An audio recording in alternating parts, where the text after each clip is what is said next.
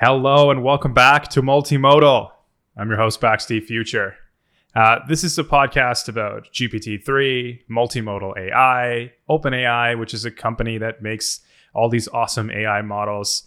If you've been following my podcast, my newsletter, on Twitter, my YouTube, you know I'm everywhere. But if you've been following those things, you know lately I've been heavily focused on GPT-X, DALL-E, and our multimodal future. This is a series I've been working on. It's about 19 videos. I spent 4 months working on it. I've been focused on releasing those as well as all the other parts of that rollout, whether it's newsletter pieces, art pieces, tweets, whatever. You know that I've been busy with that. But today I wanted to take a break because I'm really excited. We have a guest here who's a close personal friend of mine. We used to be coworkers, and I wanted to have him on because he is a technologist. He's very progressive, not just socially, but in other areas as well. Technologically, he's big on the environment. He's a good guy, and he is running for office. He's running as the NDP candidate for the riding of York Centre. If you don't know, me and him are based in the Greater Toronto area in Canada. I have him on to just chat about what is it like for him? Why is it important for technologists to run for office? I wanted to chat with him about housing. This is an issue that I've talked about before on the podcast, which I'm really passionate about. His name is Kamal Ahmed, and I'm gonna go over to him in just a sec. But I do want to underscore again, he's very talented web developer, entrepreneur. Accessibility is something he really cares about. He went to McMaster University. He's mentored people who want to get into tech or into startups, those kinds of things, people younger than us.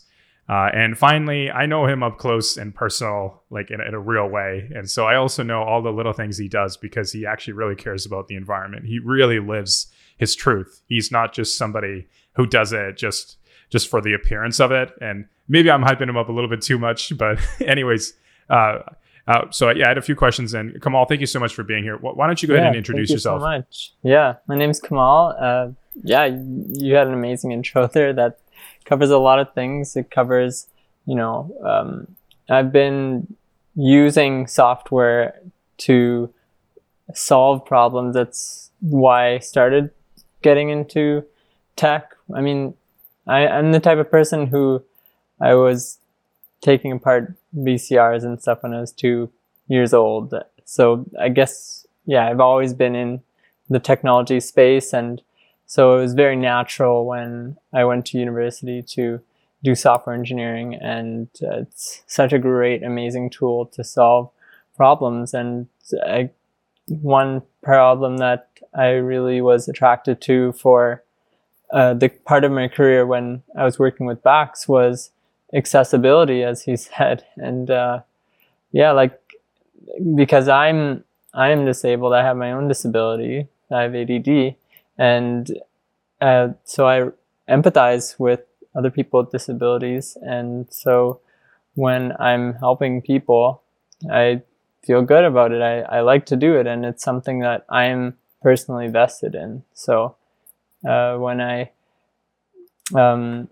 I started getting into politics, it was a natural thing to say, well, okay, I can help people with disabilities as well as, some of the more important problems that we're facing right now. Or when I got into things, it was the environment was basically humans' hardest problem to face. So that is something which I think, I try and embody. Like I see something that's wrong in my behavior, and then I say, well, let's work to fix that. Even though, our personal impact is not going to be as much as if we try and fix corporate impacts. But anyways, that's why politics was really a natural thing. And when the opportunity arose in January, I put my name in the pot because this is a really challenging time in the world that we're dealing with COVID-19, and the economy is exploding, and housing prices are getting very, very high. Rent is going up, and you and I, like, we're living this because we're millennials.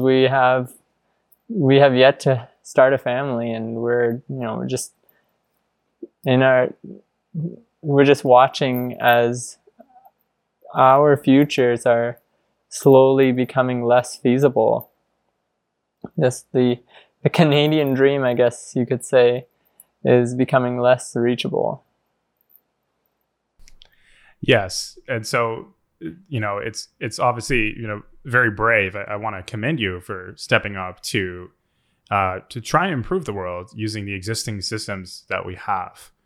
You mentioned this idea of the Canadian dream. I am a little bit skeptical about that idea, but, in some ways we do romanticize the past, but like, I mean, I have some experiences to share as well, if we're talking about this notion of a Canadian dream, but why don't you share with some of the people, what is it like right now for people who are really struggling, right? Like, how bad are things really? And by the way, a lot of the audience is not Canadian. So like, we will like describe it in a Canadian context, the things that we're going through, which is probably different from what they might be going through where they're based. Yeah, I think, and it is largely because of urban centers and the fact that they are, people have just seen that real estate in urban centers can be used so much as an investment that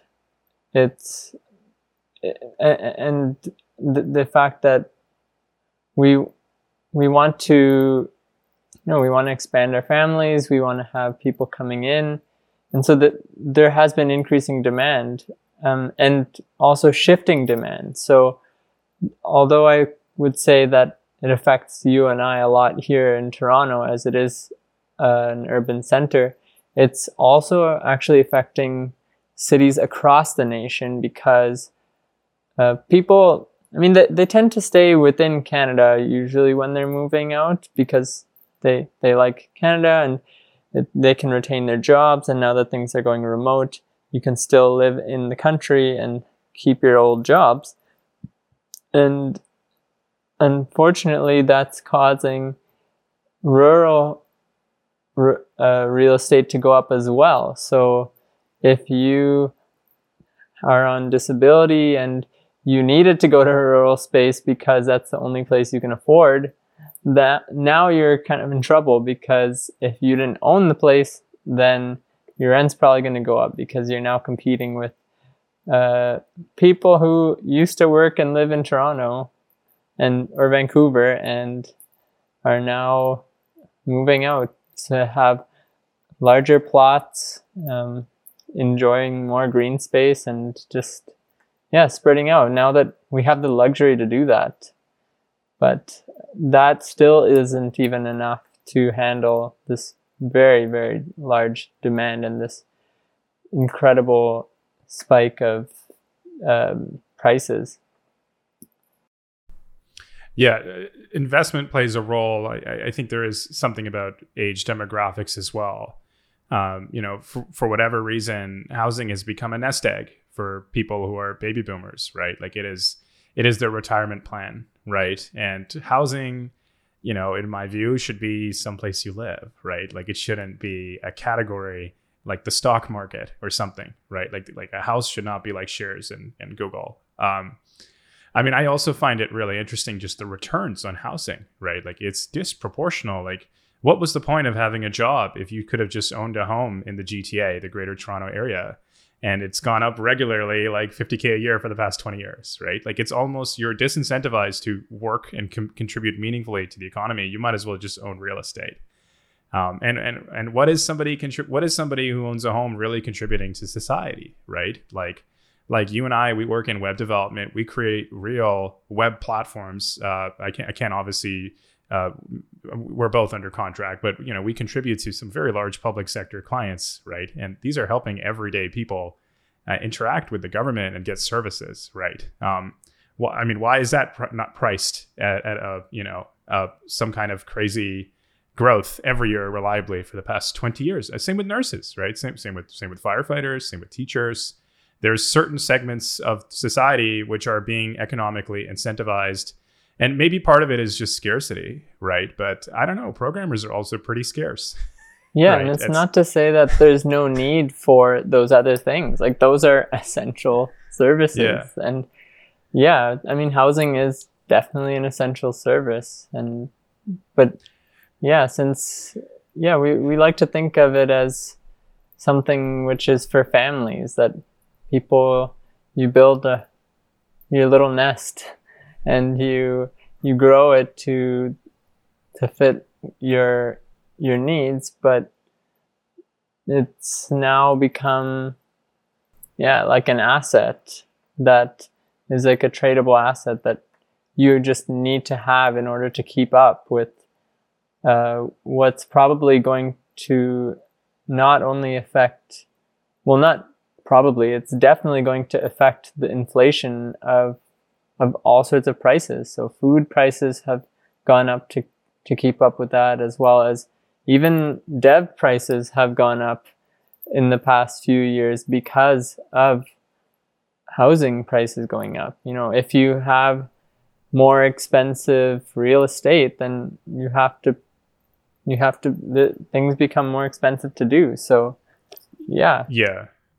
Employers have to pay more. In many ways, it's like Silicon Valley, right? Like you have to pay somebody $150K a year plus just so they can rent a place. And even then, they're still like very poor, right? Like they simply cannot afford to ever have a place of their own and rid themselves of very high rent fees. I wanted to, so for a lot of people who are older, I've had conversations with people who are maybe Gen X and usually boomers, and they are so surprised how hard it is as a millennial. Like we're doing okay, just based on the industry we're in and our skills and all these other factors. But I was at a dinner 2 weeks ago, and I'm not kidding you. These people are in a different income bracket, and their lives, I feel so bad for them. Like they told me plainly, to my face, we had to leave the Greater Toronto area.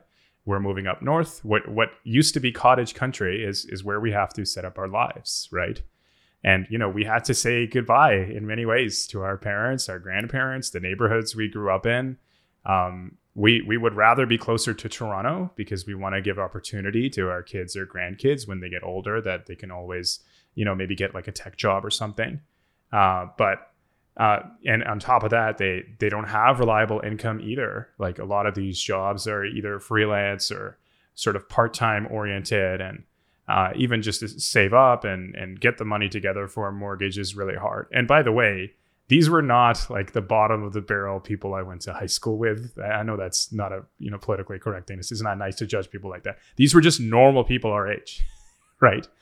And like times are just so bad. And I think what I find so shocking about it is how little regard there is for this class of people, right? Like they are just so ignored. People our age, like it's unbelievable, right? Mm-hmm. It's actually so important in my writing, actually, because like as you said, people are getting split up, and we have a large part of the writing that's very religious. And if you look back in previous days, you would typically move to a place that's close to your place of worship, like whether it's a church or a mosque or a synagogue. And the reason being that on days of Sabbath or certain days where you're supposed to rest, it's very easy to get to those places by walking. And you build a community there. You're part of the community. And in this writing, we have a lot of those. They're very strong. And because of these increasing prices, it's causing these communities to either be broken apart, or people are having to stay anyways despite them not being able to afford it, just because otherwise they have to leave their communities. So, and that is just something that is in our writing. Like right very close to me.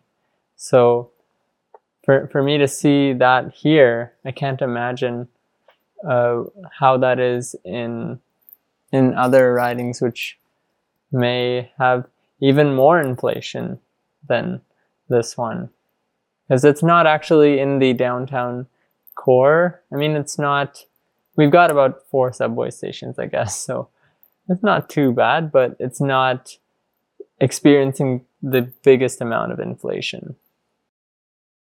I see.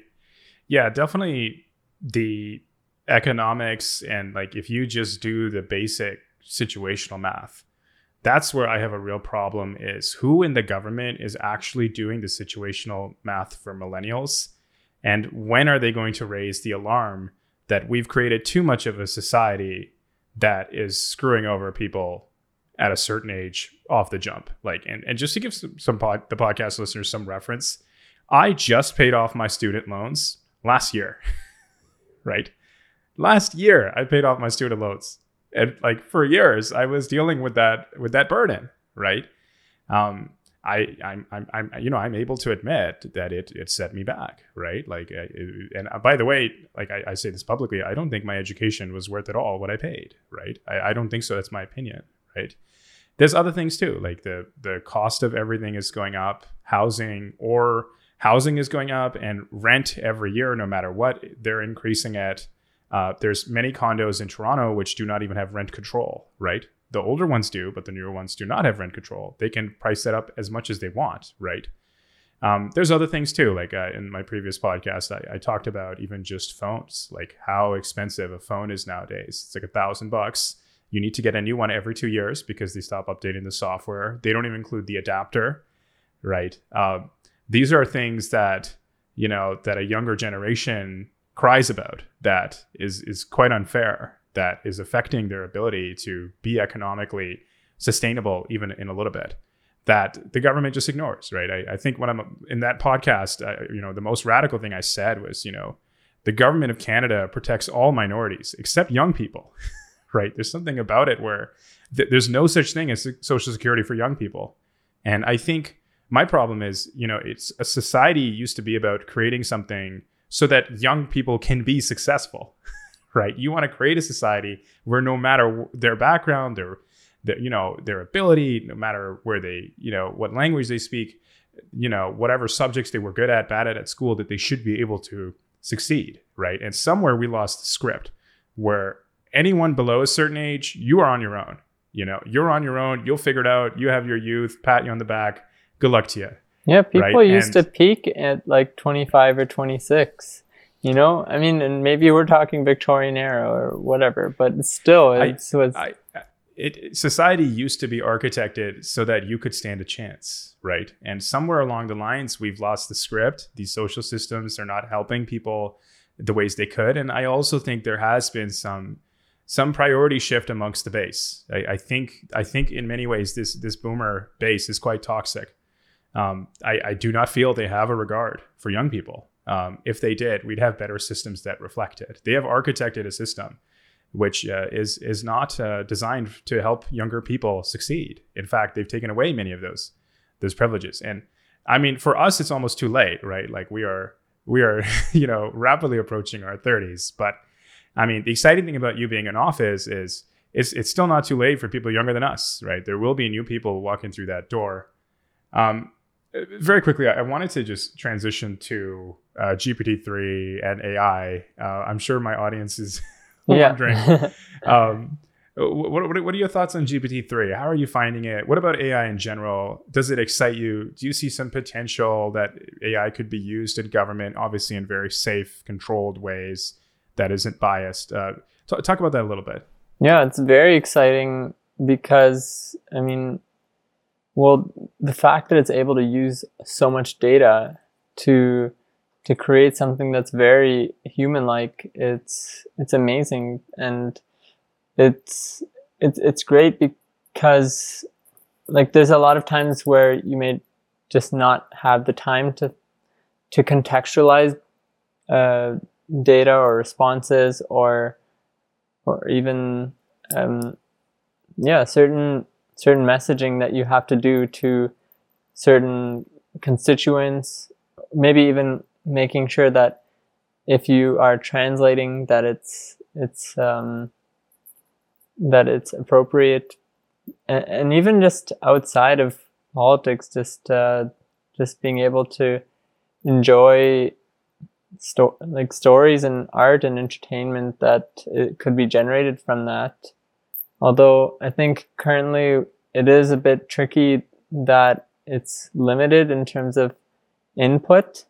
So like you can't just feed it a full like a bill or something and get it to read the bill and say, hey, well, what do you make of this? And then no, because I guess the purpose is that you have to follow the constraints that you're given, and that's why it works. Is when you add constraints, then it gives you flexibility in other areas. So I understand, and maybe I'm also wrong in that the versions of GPT-3 that I've used do have these limitations, and maybe there are ones that are coming out soon that aren't as limited.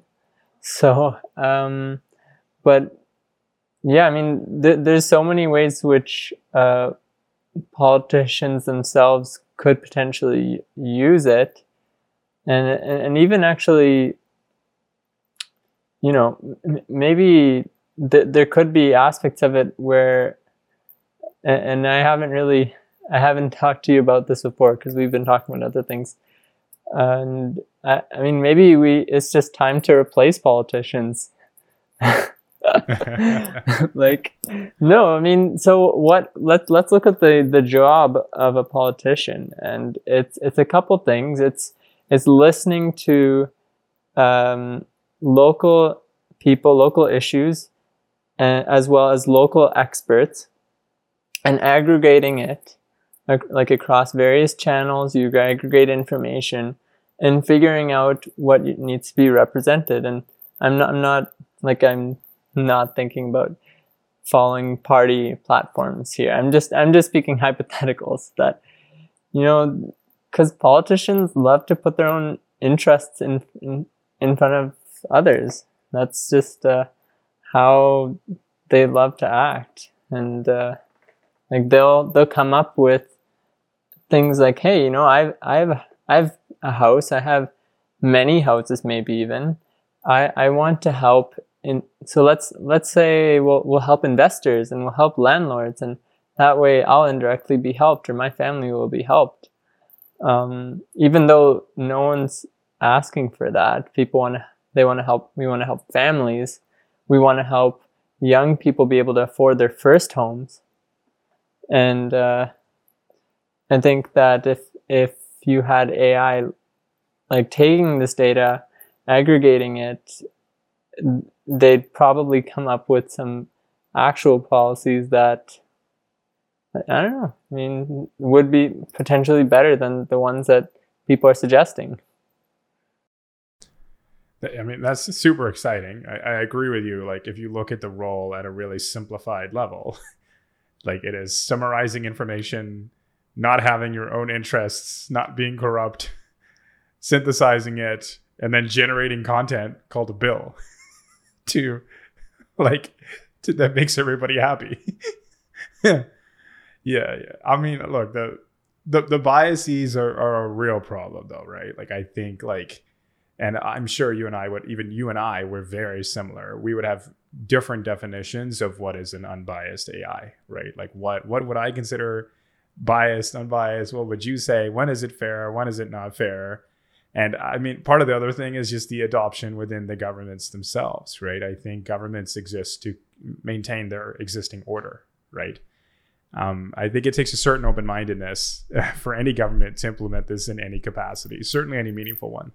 Oh, actually, I was not thinking that. I was thinking actually use the biases, but it's not like, I think that bias actually is important in this case. And what I mean is that like the whole reason why you have local representatives in Canada, we have very, very localized representatives. It's like not like statewide. I'm not sure how it works exactly in the States, but we have people like you represent the needs of your specific area, and like my area is about 70,000 people, 70,000 voters, I think 100,000 people, for example. And so I think that biases actually can be okay as long as you're weighting all the biases equally.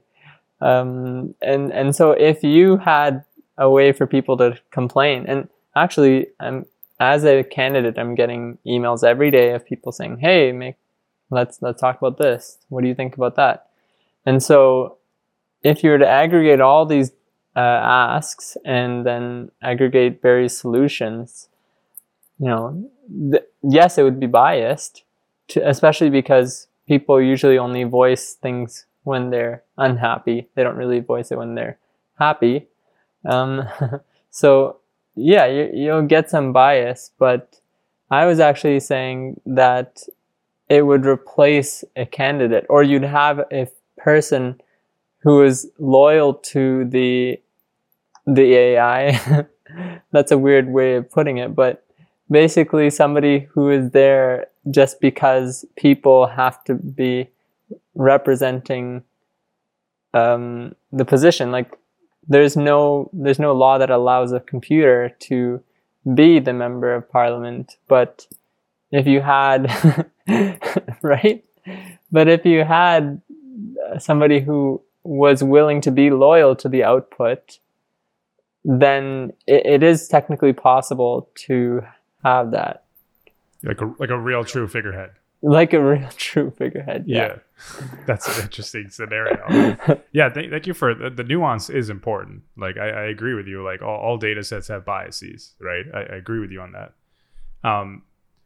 Very quickly, so just I wanted to mention, so I believe Kamal's campaign, which I've also been helping with, is the first political campaign to use GPT-3. We used it to write some press releases.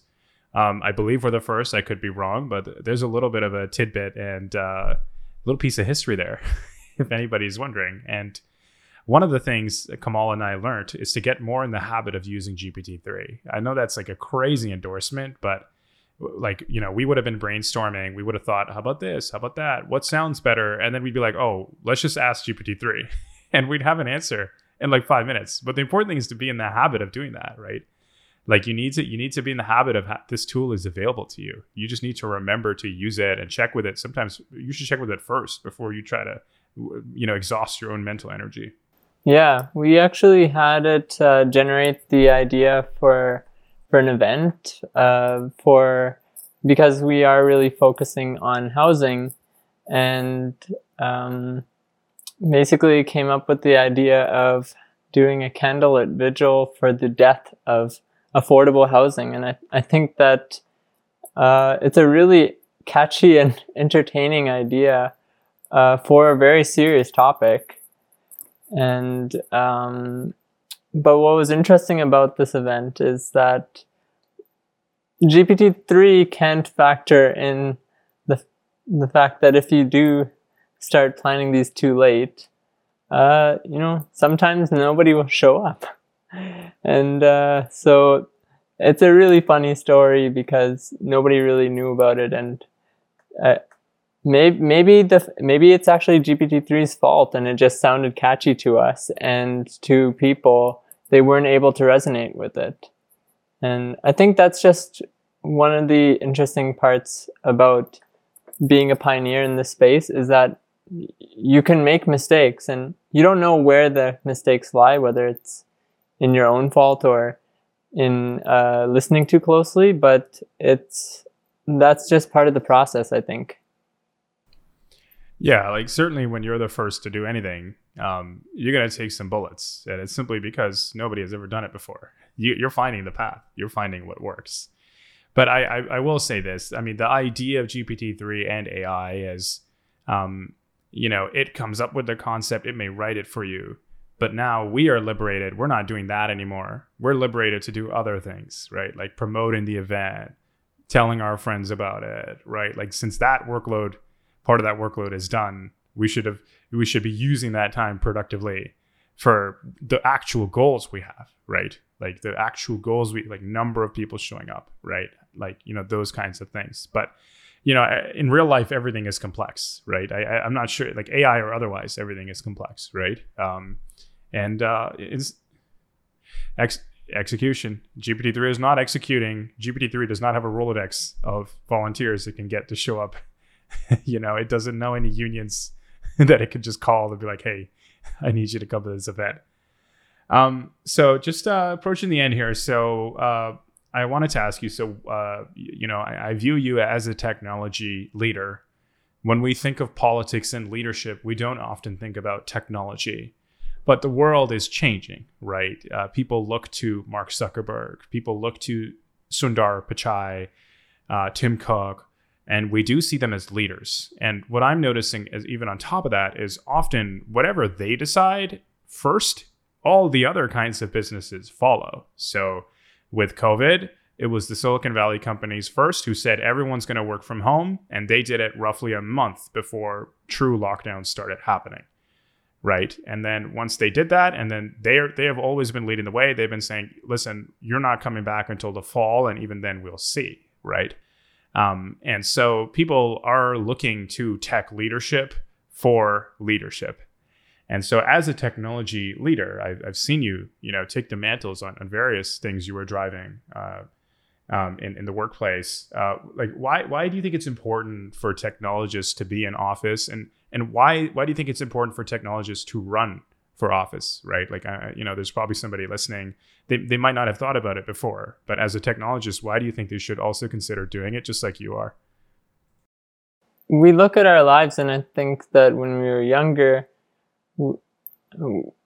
our lives were primarily driven by probably more so by government than it is now. I think that the internet has really, really empowered technology companies to be able to govern our lives in ways which we never thought possible. And yeah, we do have, sometimes we think we have choices to disconnect, and sometimes we don't. I mean, in the pandemic, like if you can't go to the grocery store because you're sick, then, I mean, you used to be able to call a pizza place or something, and now you have to use Instacart and stuff, right? So it's technology is becoming intertwined with our lives, and we need to have people who actually understand technology writing the bills and bringing up perspectives, because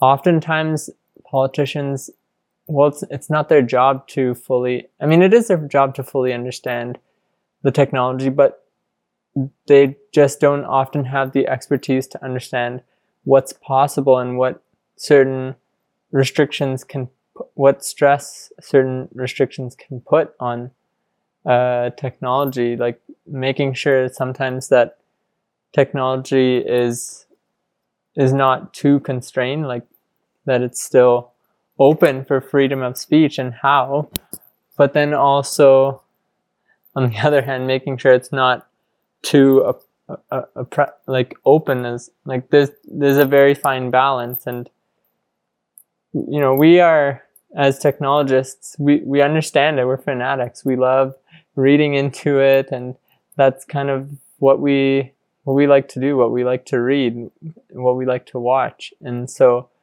there's certain things that they often just don't think of. So, like for example, if you were to, I'm going to give you an example of somebody who's of a type of space which is not tech, to show you how there's certain things that you just may not have thought of. So in the disability space and accessibility, you may not, most people, when they email me to say, hey, Kamal, let's do like an interview to find out more on your policy platforms and stuff. Like most of them, I have to ask them to turn on closed captions. And it's such a small little thing, and it doesn't affect, it doesn't affect most of the people that they're interviewing, but it's still a very important thing to be wary of and turn on for, because you don't always want to ask. It's something that affects everybody.